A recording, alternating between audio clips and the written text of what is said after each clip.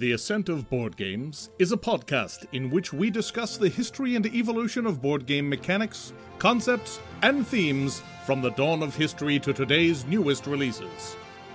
We talk, we laugh, we pick on each other, and we occasionally get things wrong. But we hope to provide both entertainment and education to today's discerning podcast listener, you.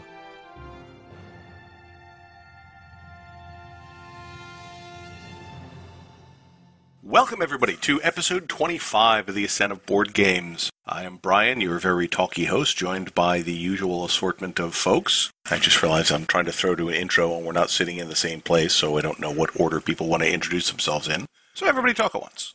I love talking. I'm Joe. I'm Frank. I don't enjoy talking, but I think I'm going to be doing a lot of it. Yes, you are. And I'm Mike. That means I don't have to talk over anybody. I'm Jason.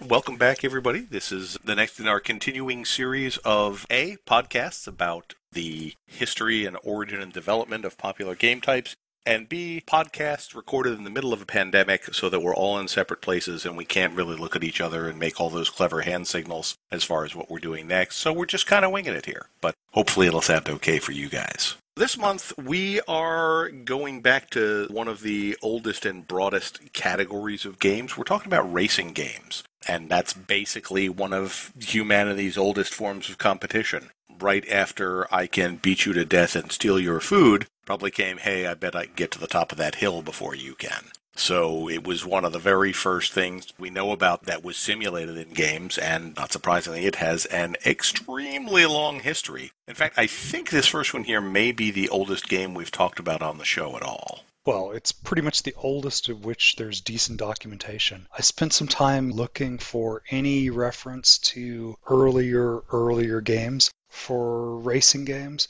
There are basically in Neolithic sites that's between 4,000 and 10,000 BC, they have playing pieces, walnut shells, occasional, groups of polished stones, and they have little pits or sticks, maybe some reeds cut in half, used like binary dice, that they're pretty sure were used for racing games, but they could never find a complete set to know if that was really a game or whether it was some kind of counting tool or what. So really, when we talk about the first game, it's the first game with decent documentation. Right. Evidence to support that this was in fact a game as opposed to other activities. Honestly, when we get as far back as this first game, it's surprising how many of these early games are still a thing. Because, in doing research for this one in particular, I also found evidence of, Mancala being one of the earliest games ever recorded. And it's damn, we still play that game today. Yes, indeed.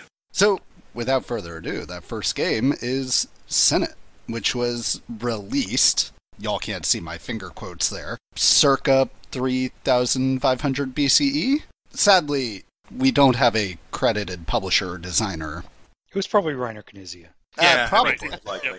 I mean, back in those days, nobody got credits. Anyway, this is an ancient Egyptian game that has a relatively interesting history. They think that one of the reasons that Senet spread throughout the Egyptian and really the Mediterranean area is because of religion, which I thought was kind of interesting. They hypothesized that this game might have been used to teach religious values, and that just kind of caught on. And then when it went from Egypt to other cultures, they just kind of dropped the religion part of it, which I thought was interesting. I don't know how to play Senet, so I really don't know what to say about what's going on with it. To be fair, nobody knows exactly how to play Senet. There have been sort of reconstructions of the rules by archaeologists who have put together bits of commentary over thousands of years and said, well, we think it's something like this. Very broadly, it's a race game. You've got, I think, 5 pieces per person. The general premise is that you're trying to guide your spirit to the afterlife. In a lot of the original boards, there's a lot of illustration and stuff. Your heart is being weighed for your goodness and that sort of thing. And honestly, for as long as the game was played, there were probably many, many variations on how the rules adapted over the centuries. Yeah. Now, one thing I do want to say is that, unfortunately, all evidence points that this was just a roll and move, because it did involve dice, throwing sticks. Honestly, how good could it have been? A lot of the elaborate pictures on the boards are tied to the Book of the Dead.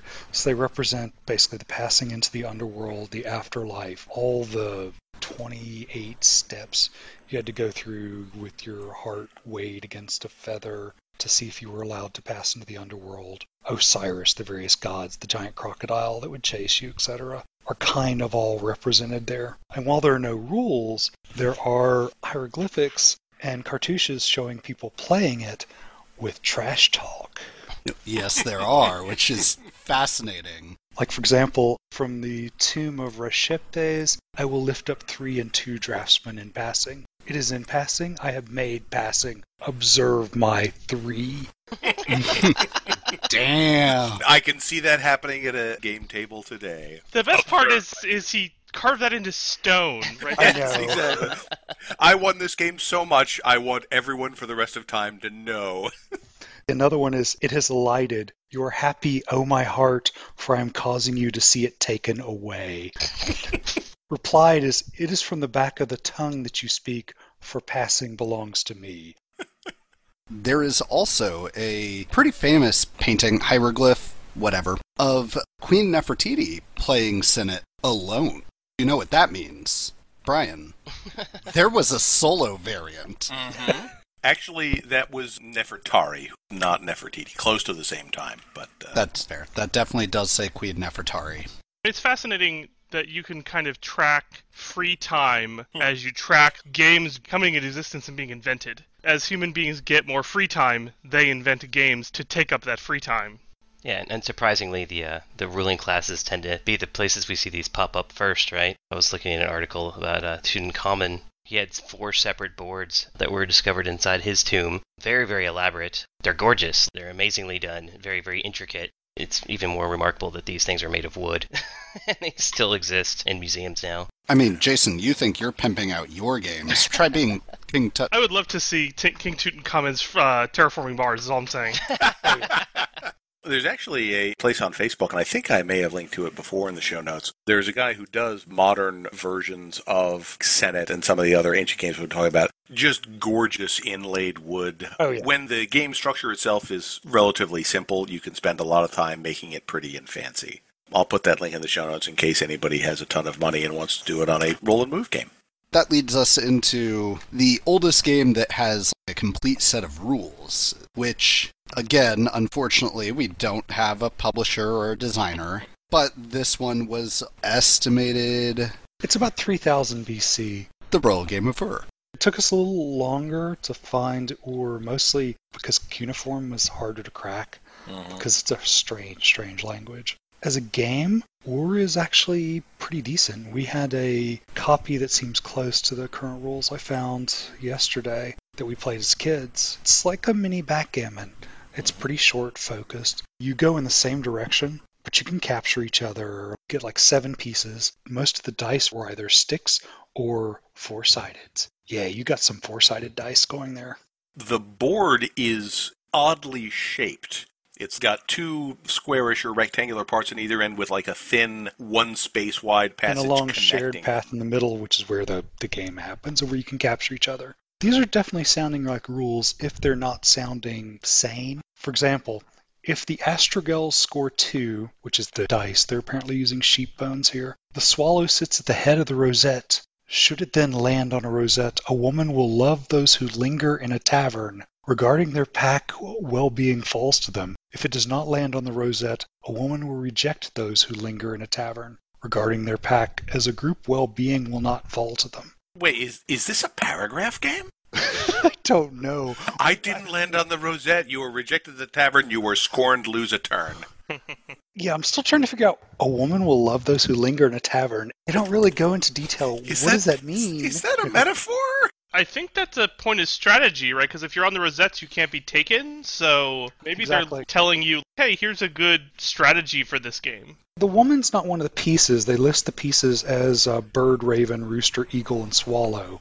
There have certainly been suggestions that there's kind of a fortune-telling thing going on. Certain spaces will have things like you will find a friend or you will have fine beer. So maybe it's part of that? There's actually 2 rule sets. And one of the other rule sets gives you things that are closer to a fortune teller. One who sits in a tavern, the beer vat will turn away. You will be powerful like lion. You will cut meat. And these seem to be on the backside of the same tablet. This almost sounds like a drinking game. Where, like, if you land on the space, you pick up the thing, and it's like, buy everybody a beer. Aww. Yeah, on this space, you get fine beer, and on this space, you have to drink a shot of that nasty stuff they keep in back. Yeah, I mean, party games also have a long and storied history, so... The British Museum has a very interesting video where Ivan Frankel, who is the archaeologist who translated the rules, plays the game and kind of talks about all the rules and everything. So it's a very interesting video. When we get to Pachisi, it's slight variations, played ultimately the same way since 1100 BC. This uses a kind of cross-shaped board, which is essentially a big circle, although it's presented as a big cross of squares. And you have 4 pawns, and you roll dice to move your guys around, capture people, send them back to start if you land on them. It actually is very similar to Royal Game of War, but it supports 4 people, and you started seeing weird things like having to roll certain number of dice to enter a new piece or to get a piece off the board. And with 4 people, you're getting a game which is actually somewhat complex because you have to worry about how far apart your guys are from the guy who's coming in behind you who can potentially capture your guys. Pachisi, of course, is still played in India. I mean, we still played in the United States when I was growing up. I had a set. Oh, totally. Parcheesi would be the United States name for it. But also in Germany, it was known as Ludo. And they have slightly different rules,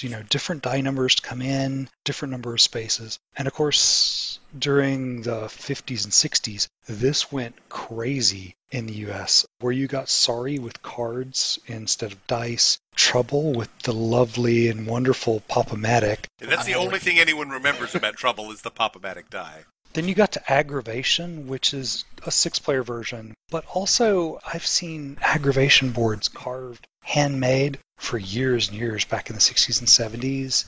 And Aggravation led to a game called Joker, Dog, and Dirty Balls, which is basically a Parcheesi Aggravation variant where you play in teams of 2 using cards. So it's a little like a partnership Sorry, but with a hand of cards, and it's a game. I'm really serious. In fact, Joker and Dog are very popular in Germany. You can play them on like Board Game Arena. It's enough that while the game seems to have gone through the RV communities in the American Southwest, is where it originated, it's now played worldwide under just kind of a mix of generic names. One thing I read about Parcheesi that I thought was pretty interesting is that there was an Indian ruler named Akbar the Great. His court was tiled in like red and white squares. The quote from the description is, "It was here that Akbar and his courtiers played the game. 16 young slaves from the harem wearing the players' colors represented the pieces and moved to the squares according to the throw of the dice. It is said that the emperor took such a fancy to playing the game on this grand school that he had a court for Parcheesi constructed in all his palaces." It's good to be the king. It really is. Yeah. Now we move on to the European side of things. The Royal Game of Goose, basically it is a single spiral track where you roll a die or 2 and you move to certain spaces. If you land on a space with a goose on it, you can move that same distance again. There are some small shortcuts or things that will push you back. If you land on a skull, you die and you have to start over. It is basically the epitome of roll good to win. This was a sensation. There were so many variations and re-themes of this for centuries going on. You thought Monopoly was bad with the number of variations that are out there. The Game of Goose is kind of insane. So 2 things. One, some of the variants of Game of Goose I've read require you to also put stakes. So everyone basically antes at the start of the game. And then landing on certain spaces will force you to add to your ante, with the winner getting the pot. Also, there is a weird game called Mehit, which is Egyptian, going back to 3000 BC, which has these elaborate carved snake spirals, which look kind of similar to the Game of Goose board, but there was one particular board where the tail of the snake is a goose head. Interesting. Which was just weird. a couple years ago. Grolier Club, it's a bibliophile club in New York, the oldest one in the U.S. They did an exhibition specifically on Royal Game of Goose game boards because they're all about printing in this club. And you can actually buy the book from the exhibition on Amazon. But the one that I desperately wanted to find, I found multiple references to it, but I never found a picture, was one that was based off of Richard Nixon. Oh, yeah. I really want to see this. The Royal Game of Nixon.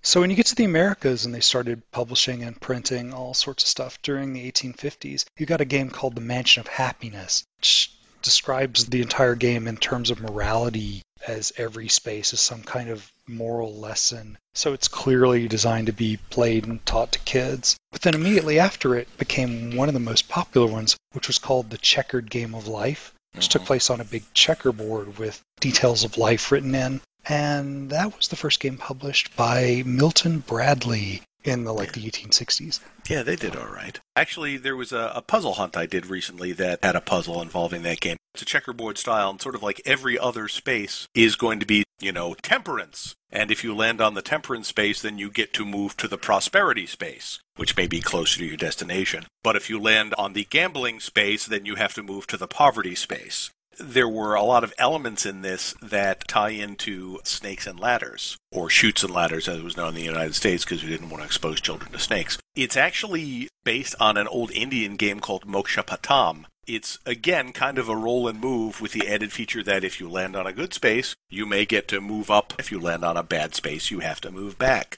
Let's start talking about quote-unquote modern board games, and that games that we actually know the publisher and designer and stuff. So we have Formula One, which was released in 1962, published by Waddingtons, and designed by John Howart and Trevor Jones. So when you look at Formula One Speed Circuit, this was designed for Waddingtons and Parker Brothers. It has the big, long, classic bifold box. I think it has a trifold board, which fits in that big, long game box. Your cars have speed, and you can only go up by so much speed per turn, and only go down by so much speed. When you go around a corner, you have to check your speed against the corner. If you're going too fast, you have to roll a die and potentially take damage on your tires and brakes.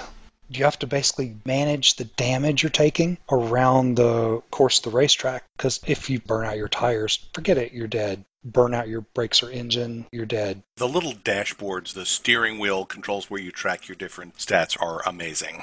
There's a very similar game called Speed Circuit, produced by 3M, that is incredibly well known. It's very, very close, and that you're managing tire and brake wear. You roll when you risk going around corners, but otherwise it's diceless move because you're setting your speed and you're moving exactly that many spaces. I think Speed Circuit added a drafting rule, so if you're behind someone, you can move one space if they move forward. But that's about it. I mean, they're designed to be pretty predictable, thinky car racing games. This is certainly not the first car racing game, but the first, I think, broadly successful one, and I think it really established a lot of the things that we are seeing in racing games still to today. The fact that you're managing your tires and brakes and you have more deliberate control over your movement rather than just rolling dice. This was definitely the predecessor of a lot of the ones we're going to talk about going forward. Were there pit stops in this? It looks like on the board there's like a pit area. Yeah, there are pit stops. Okay, so you can get some of those points back. Correct. And choose whether to pit or not. The pit was also a risk, right? Because you could lose a turn there depending on the outcome totally, of the pitting. yeah. That brings us to The Hare and Tortoise, which was a 1973 release, designed by David Parlett and published by Waddington. This was actually released as Hare and the Hedgehog in Germany. Yes, probably the best known version is the Ravensburger Hasse und die Gel. Now I'm curious to see if that fable actually featured a hedgehog in German. But The Tortoise and the Hare is an Aesop's fable, right? Yeah, it's a real oldie. It's funny because Frank's notes here say that this is a well-known diceless racing game. I've never heard, seen, nor even knew of the existence of this game. It's well known among people who were playing board games before they were popular, he says, pushing his glasses up on his nose. It was one of the Euros that came over in kind of the first wave before board games really became big in the U.S. I had heard of it. I think I played it once. The rules seem pretty straightforward, so I think what's interesting is having kind of read through them and looked at it, this game has a fuel economy, as you have to pay for each of your moves moving forward, and you usually do that through paying carrots. And there's a big old chart that says, like, if you're going to move X number of spaces, you have to pay X number of carrots, and it gets exponentially larger as you go. Yeah, it is a huge exponential growth in terms of how many spaces you move with carrot pays. Alternatively, you can move backwards to the last tortoise, or I suppose in some case hedgehog space, which is not something you would necessarily think you would want to do in a racing game, except that when you begin your turn, if you are on a numbered space that matches your position on the game board, you get extra carrots. So by moving backwards on your turn, you might knock somebody else out of position, denying them of carrots. Well, also, you get a linear number of carrots based on the number of spaces you move backwards. Yes, I should say that the number that you get for starting on a numbered turn is a multiple of 10 equal to your position. So if you're in 5th place and you're in a number, you're going to get 50 carrots, which I can't tell just by reading the rules, but seems like a lot. Oh, no, you can, burn 200 carrots going forward in one turn easily. I'm sorry, you're chewing them. You're a rabbit, you see. Oh, yeah. You're a rabbit that is eating 200 carrots. Well, they're like the little baby carrots. Yeah.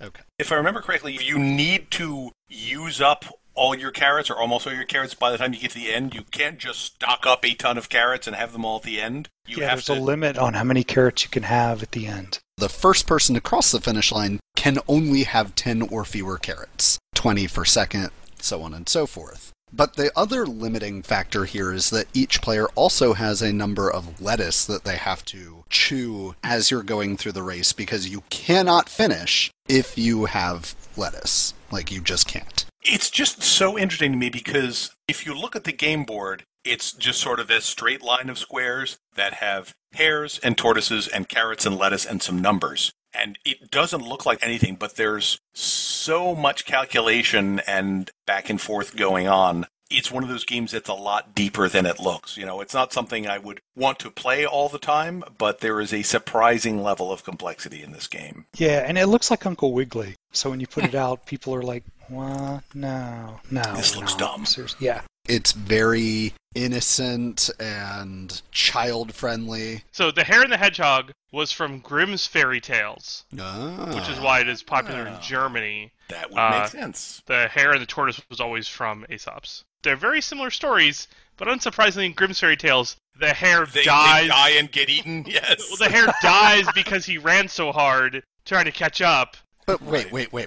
If there is one thing I know about hedgehogs, it is that they are incredibly fast, and also blue, and also have shoes.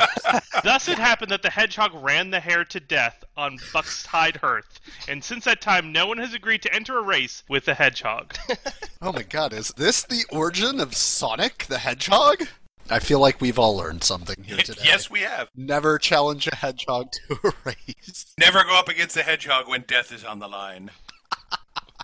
So, we haven't seen many Wolfgang Kramer games, which is sad, because Wolfgang Kramer, incredibly prolific designer, but he gave the world Niki Lauda's Formula 1 in 1980, published by Altenburger Spielkarten, also known as ASS, which...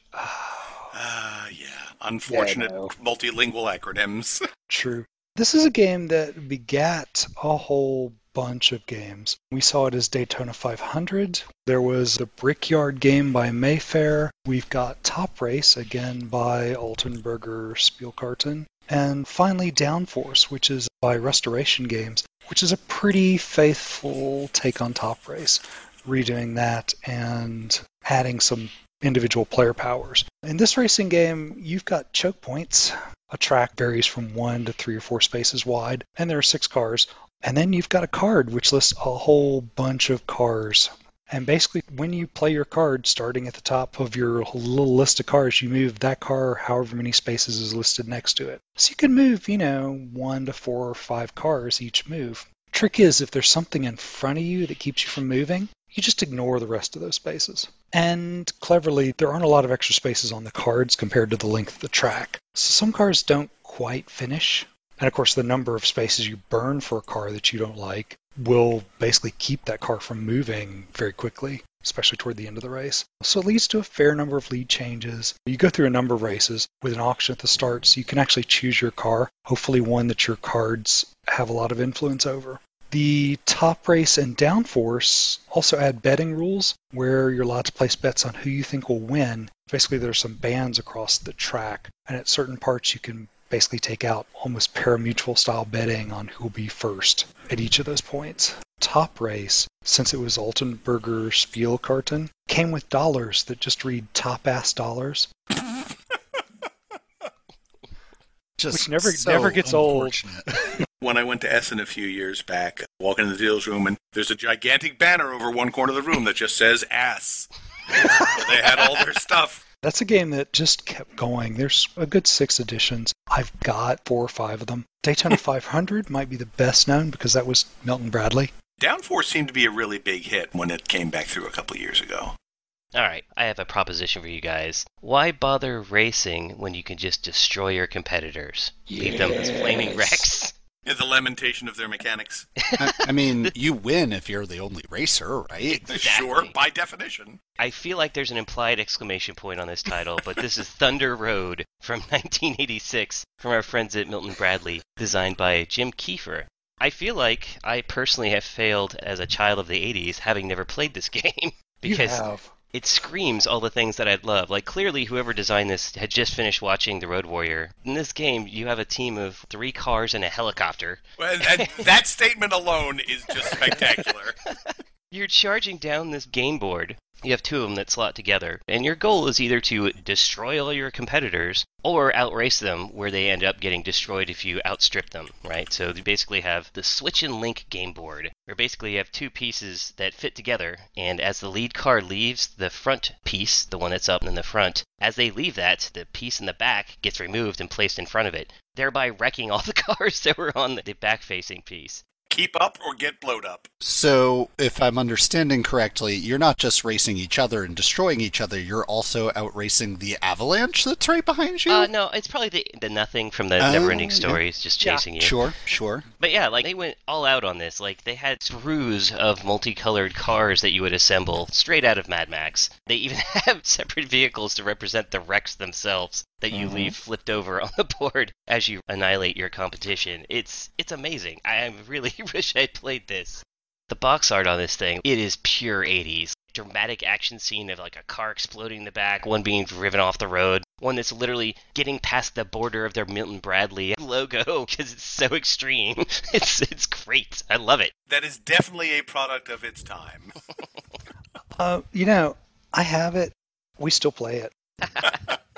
It's a very simple game. You're tracking hit points on cars. You're rolling, targeting your hit. I think you've got missile rules, and still fun. It's also about 20 minutes, and the joy of when you cross that first board and dump half the track just off.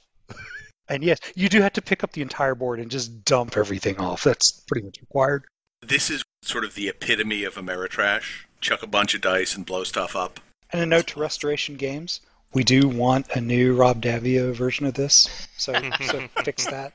So on to more conflict viciousness. One game stands out mostly because of its title, the really nasty horse racing game. That is an apt title for sure. 1989, British publisher Upstarts and designer Simon Knock. This is evil in a box. I mean, it's horse racing, but even better, it's steeplechase racing. You're given horses at the start of the race. You have a bunch of cards. You're rolling your dice, moving your horse along, but it's a steeplechase game, so you're jumping over hedges and little rivers and fences. Each time you attempt to jump one of those, there are a number of extra event cards which are stuffed in your hand, and you can happily get a faller card, which when someone tries to jump this particular hedge, they fall. They die. Horse is out of the race. Wow.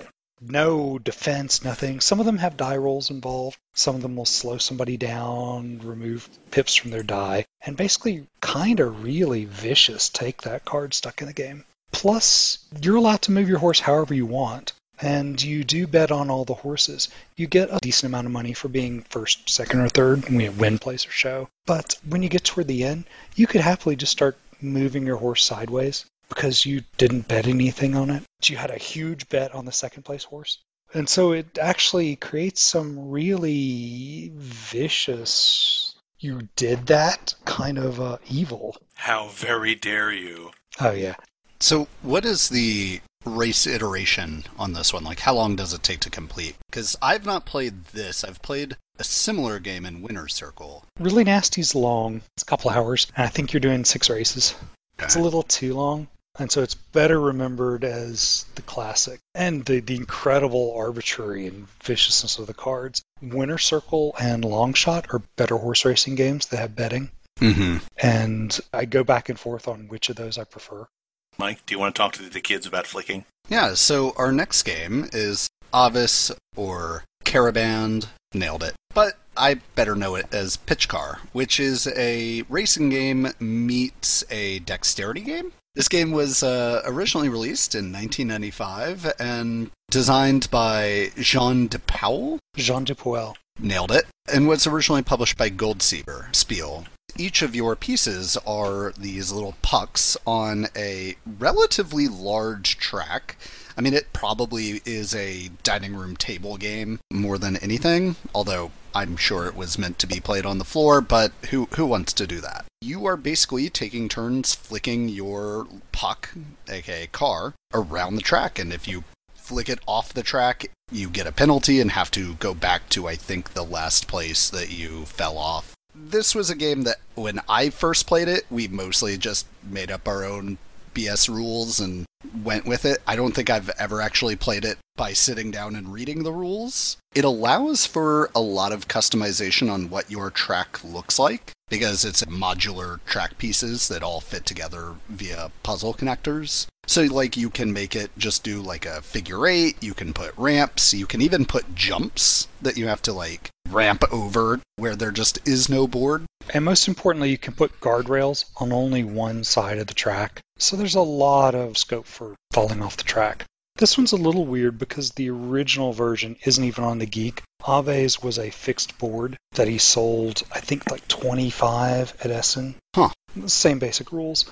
I think one of the other things about this game is it has about 1 million expansions, which just add on different types of track that you can modular in. I think my favorite one is Pitch Car Expansion 7, The Loop. I've never actually seen it. I didn't even know it existed, but it is, in fact, just a pitch car loop-de-loop thing, which I don't think I could flick one of those cars with enough force to actually get through a loop. I'm honestly surprised that the first time I ever saw a dexterity racing game like this was in 1995. There's not much to say about Pitch Car because it literally is just who can flick their car across the finish line first. It's one of those things that seems so obvious, and yet no one built this and put it in a box until the 90s. One that we've kind of referenced before, and is one of the ones that I enjoy, is what originally came out as Turf Horse Racing by the legendary Reiner Knizia and originally published by Gibson's.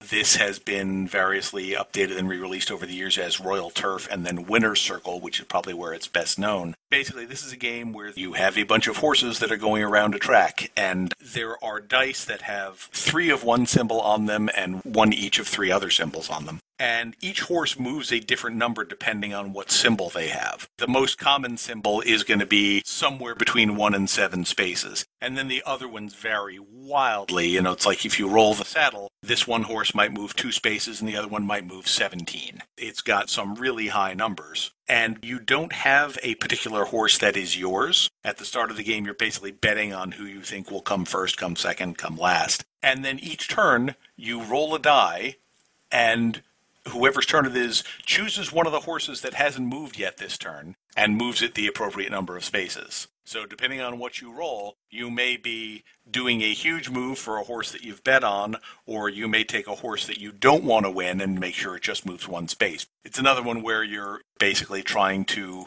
conduct various shenanigans to make sure that the order of finish is the way you want it to be. It is not a complicated game, but I always remember having a good time with it because you're also trying to figure out where other people have bet so you can make sure that nobody gets too much ahead.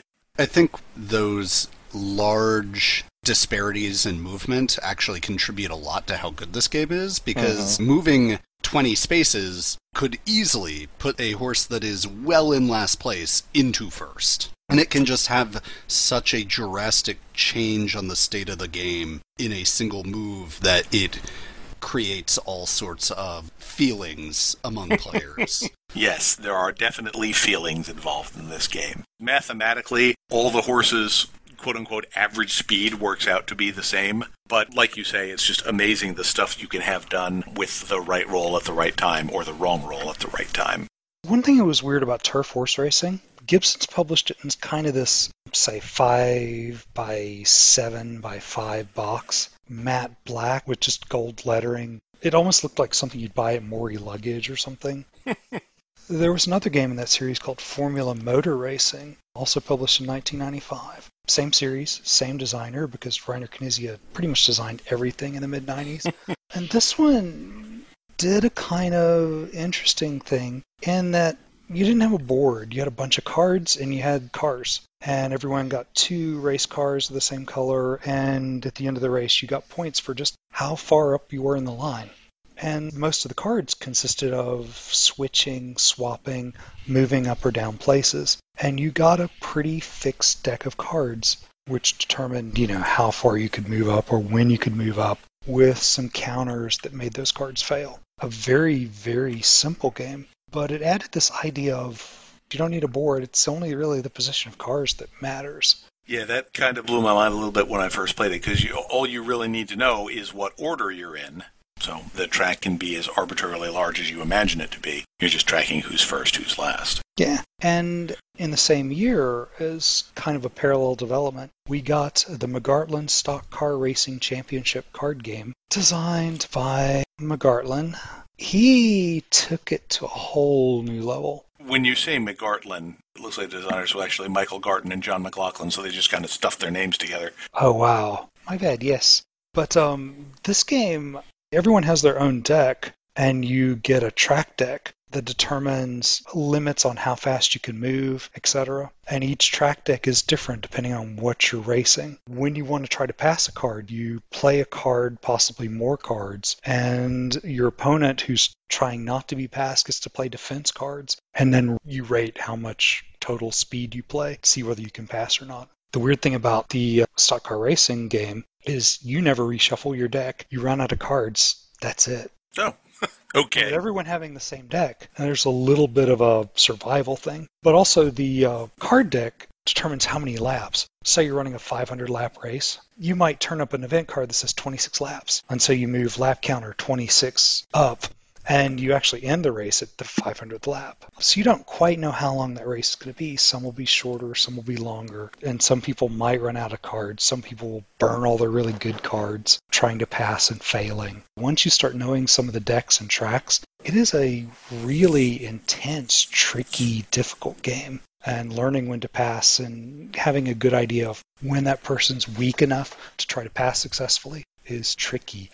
Let's continue with car racing, moving into Formula Day, which was released in 1997, published by Ludolier, designed by Laurent Lavallure and Eric Randall. So in Formula Day, in essence, you select a speed that you're going at the start of the game, and that determines a die or number of dice that you roll, and that indicates how many spaces you move. And on your turn, you can kind of shift up or shift down, depending on if you're going into a turn or if you're got a big straightaway. And there are spaces on the board that have like speed checks that if you're moving too many spaces over those, you take damage or have to slow down or take various penalties. In the original, at least, it's not speed. You have to spend so many turns in that turn. So in this case, if it's a one turn, you have to end in one of the spaces in that turn. Right, and so if you're going too fast, you don't do that thing instead, and it's not great for you. Yeah, this is one of the first big race games I was aware of when I was getting into board games. I just remember saying, man, you use a D20. That is so random, because I knew even then that I was terrible at rolling dice. So this was not a game for me.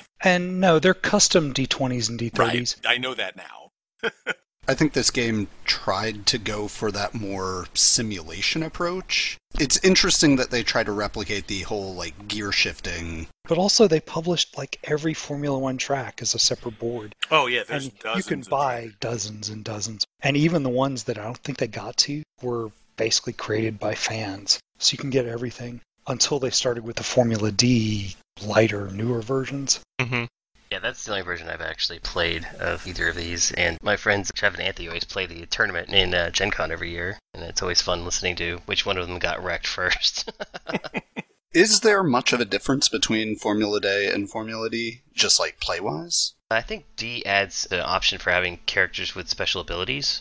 I don't think that's represented in Day. Other than that, it's functionally the same. Like, it has nicer components, like the little dashboards for the changing of gears is pretty sweet in the Formula D version. Well, player powers, Mike. We know you love that. Mm-hmm. I mean, better with than without, that's for sure. I remember there was one, Courtney was playing a driver who had a once per game ability to throw his radio at an opponent to damage their car. I'm sure that's based on a thing that actually happened in a Formula One race at some point, but I have no idea what it is. I don't know what the crossover is in this podcast audience between board gamers and Formula One fans, but if somebody knows the story behind that, let us know. The next one we had is a slightly unusual theme for racing games. Driving down the Mississippi and picking up chicks. Yep, paddle wheel steamboats, absolutely. This is Mississippi Queen from 1997, published by Gold Spiel and Rio Grande in the U.S., designed by Werner Hodel. This was a Spiel des Jahres winner, and a really nicely produced game. It actually got a prize for Best Written Rules, which I didn't even know was a prize, but I am glad it is, because that kind of thing is important to me.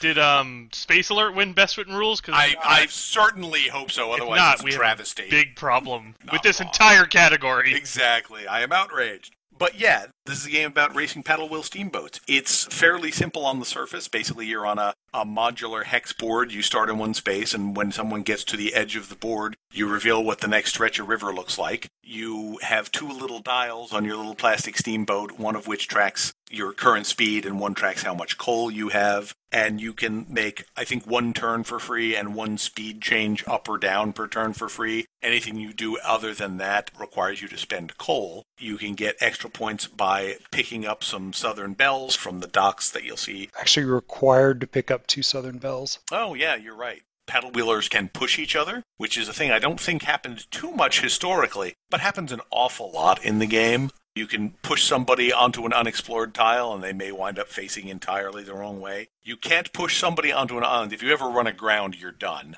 But basically, it's a pretty simple game. It's got very pretty components. It's, I think, one of the first hex-based race games we've talked about, although there certainly have been others. I think this is one of the first modern board games I bought with my own money. I haven't played it in a long time, but I would happily play it again, because I just remember it being fun. The Essen Feather Award, that is the award that Mississippi Queen won. Dark Tower won in 1982. Wow, that's fascinating. The Essen Feather is an award given to games with well-written rules, as it is felt that too many good games were spoiled by incomprehensible rules. That is definitely true. The trophy is a brass goose quill inkwell on a chessboard. I also love the entry for 1989. No game was found worthy of the award. You guys need to pick up your game. Hey, let's face it, if we're going to complain about rules, we gotta award the good, right? Absolutely. I'm in favor of this award.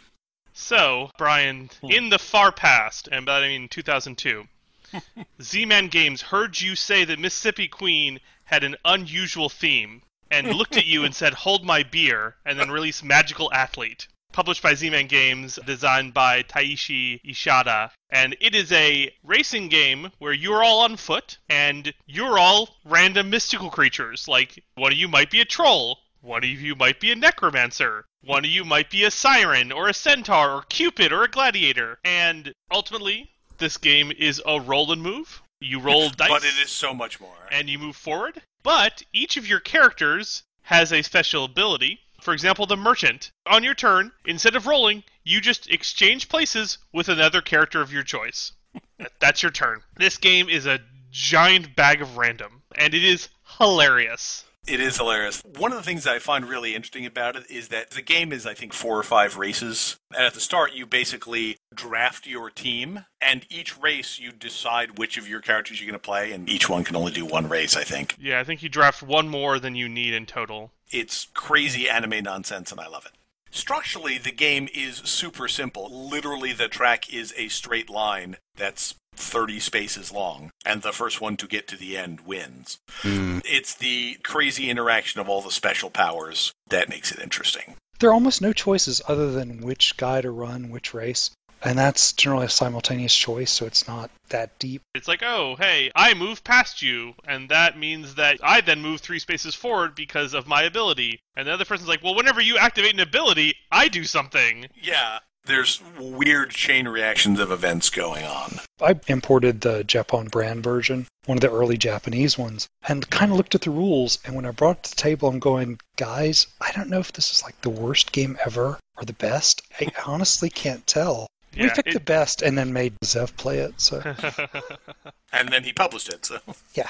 You have to have the right group. This is not a highly complex and thinky game, but it's a lot of fun. And if you go on the Geek, there are literally hundreds of custom characters that people have come up with, so you can be as arbitrarily weird and crazy with it as you want. I've heard good things about this one for years. I've just never had an opportunity to play it. It's super cute. One of the nice things is it's very light. You can break it out, play a quick couple rounds, and then it should be done. There's not a lot of thinking. You roll some dice, you move a guy forward, you all do crazy garbage because that's all your powers, and off you go. So, moving on from a foot race, let's go to powerboats. That's a nice and American idea there. So the name of the game is Powerboats, and you're really just trying to tool around getting past buoys in a proper order and trying to be the first person to do it. This game came out in 2008 by Quali. Yeah, they're Dutch.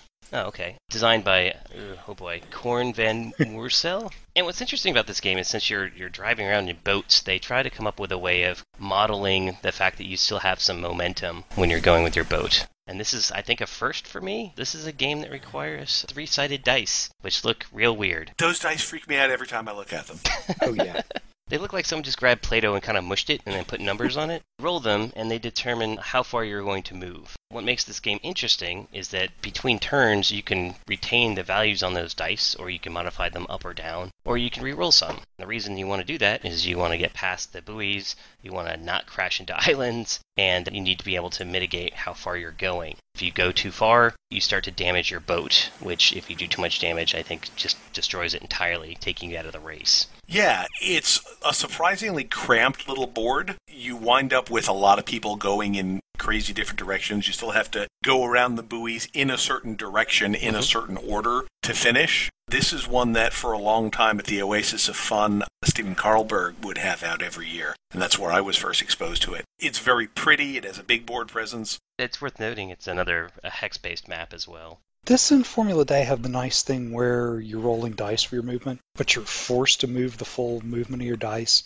regardless of how much pain that's going to cause you, whether you slam into something and lose dice or whatever. Formula Day, of course, you can hit the car in front of you. Or no, you have to use brake wear to slam on your brakes and just chew through your brake wear in Formula Day. This one, no, you just crash into things because there's no brakes on the lake. 10 years after the original one came out, the same designer and the same company came out with a game called Power Ships, where it's all taking place in space. Functionally, it works the same as far as I can tell. Looks like they added a little bit more to it, where you have spaces that give you power-ups, where it'll increase your movement, increase your ability to turn, allow you to go above or below obstacles. And I think with the damage, it now makes it so it reduces the maximum number of dice that you can have in your dice pool. Changed it up a little bit, but everything else looks much the same. I'm looking at BGG, and apparently somebody has made a retheme of it for Dune, Worm Racers. Oh, God, why would you do that? I don't know, but it looks hilarious. Why wouldn't you do that? Jeez. I suppose. Well, I didn't realize Power Ships was a thing. I might have to look at picking that up, because I remember this as being a fun game. Yeah, I'm a big fan of Quali. A lot of their games are simple, slightly abstract, but generally of incredibly high quality, simple to teach, and kind of brilliant in a lot of ways. So our last game is going to be Reiner Knizia again, because he's the thing. This is from all the way from 2017, when I think we stopped really seeing his name every third game. It's called The Quest for El Dorado. and it's more of an open field racing game. You're racing archaeologists for, whatever. It's a really silly theme. Well, I mean, Reiner Knizia is always known for his highly detailed and accurate theming, right?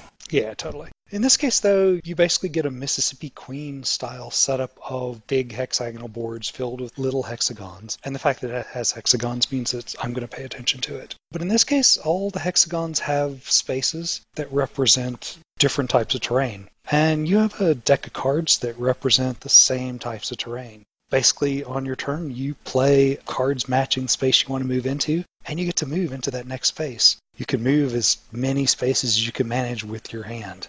And then you throw the rest of the cards away, and then you get to buy a new card which goes into your deck, because this is a deck builder. And so you're constantly building up your deck, looking at the previous terrain and what kind of path you can take through this, and tailoring or removing cards from your deck to help you make that. It allows you to keep like 2 cards in your hand for a future turn, which helps. As well, there are a lot of special cards that can be used, wilds or giant wilds. They're just one-shots that might help you get across special spaces. Because there are some spaces, like you can cut corners, but you may have to play, 4 gold cards, which getting 4 gold cards in your hand might be really hard to do some of those shorter cuts.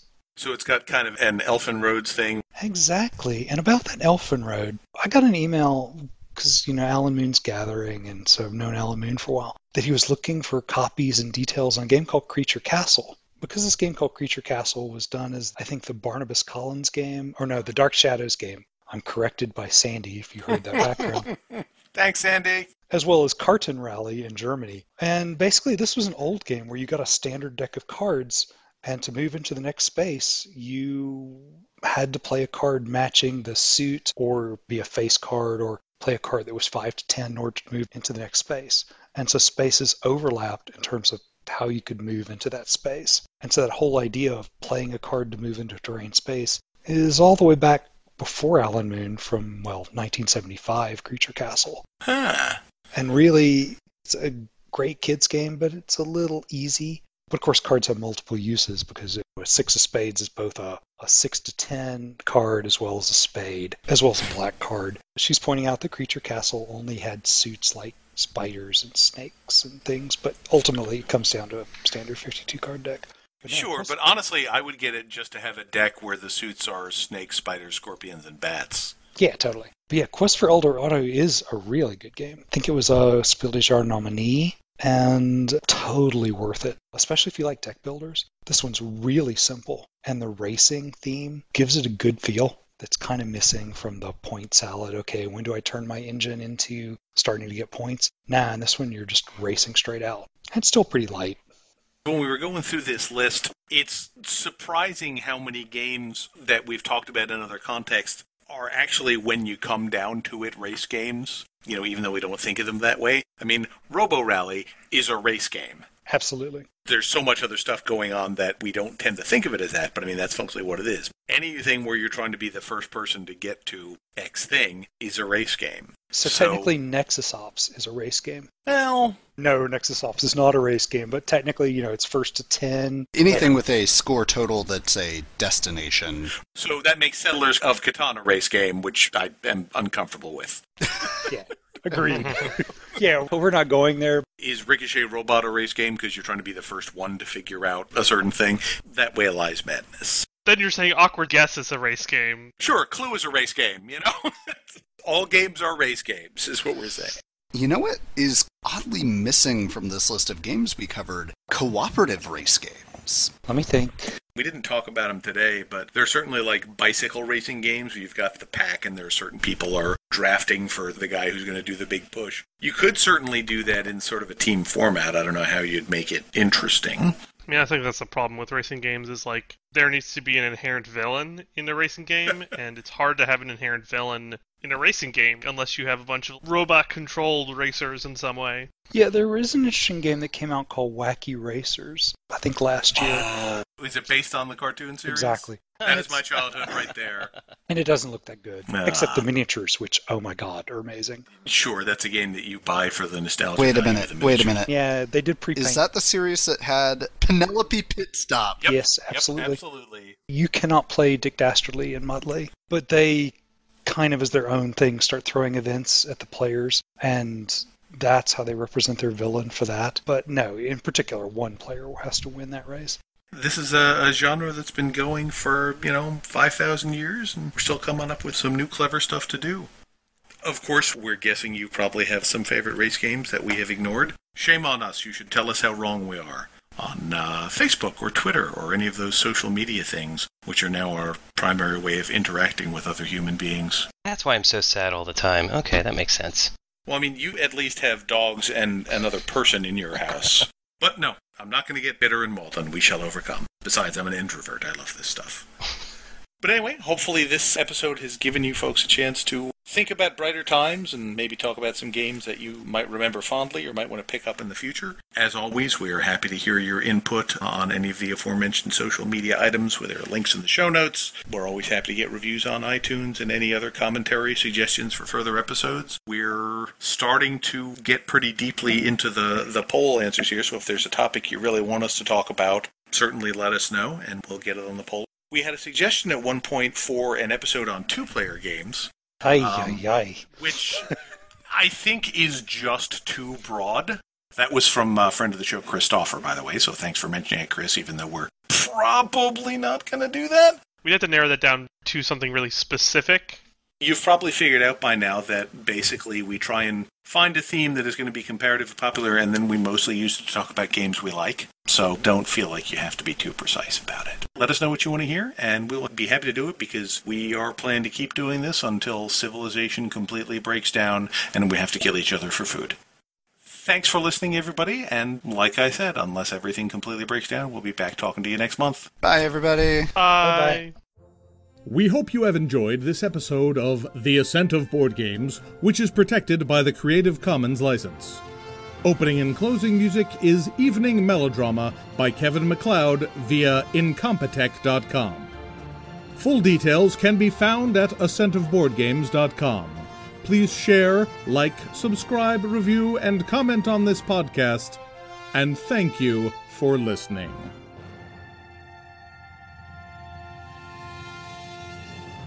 And I just lost where the connection was. I had everything queued up so I could sound all professional, and now that's not a thing that I can do. You're just going to cut all this anyway, so... yes, obviously, but I want you guys to think I'm smart, which is probably a lost cause.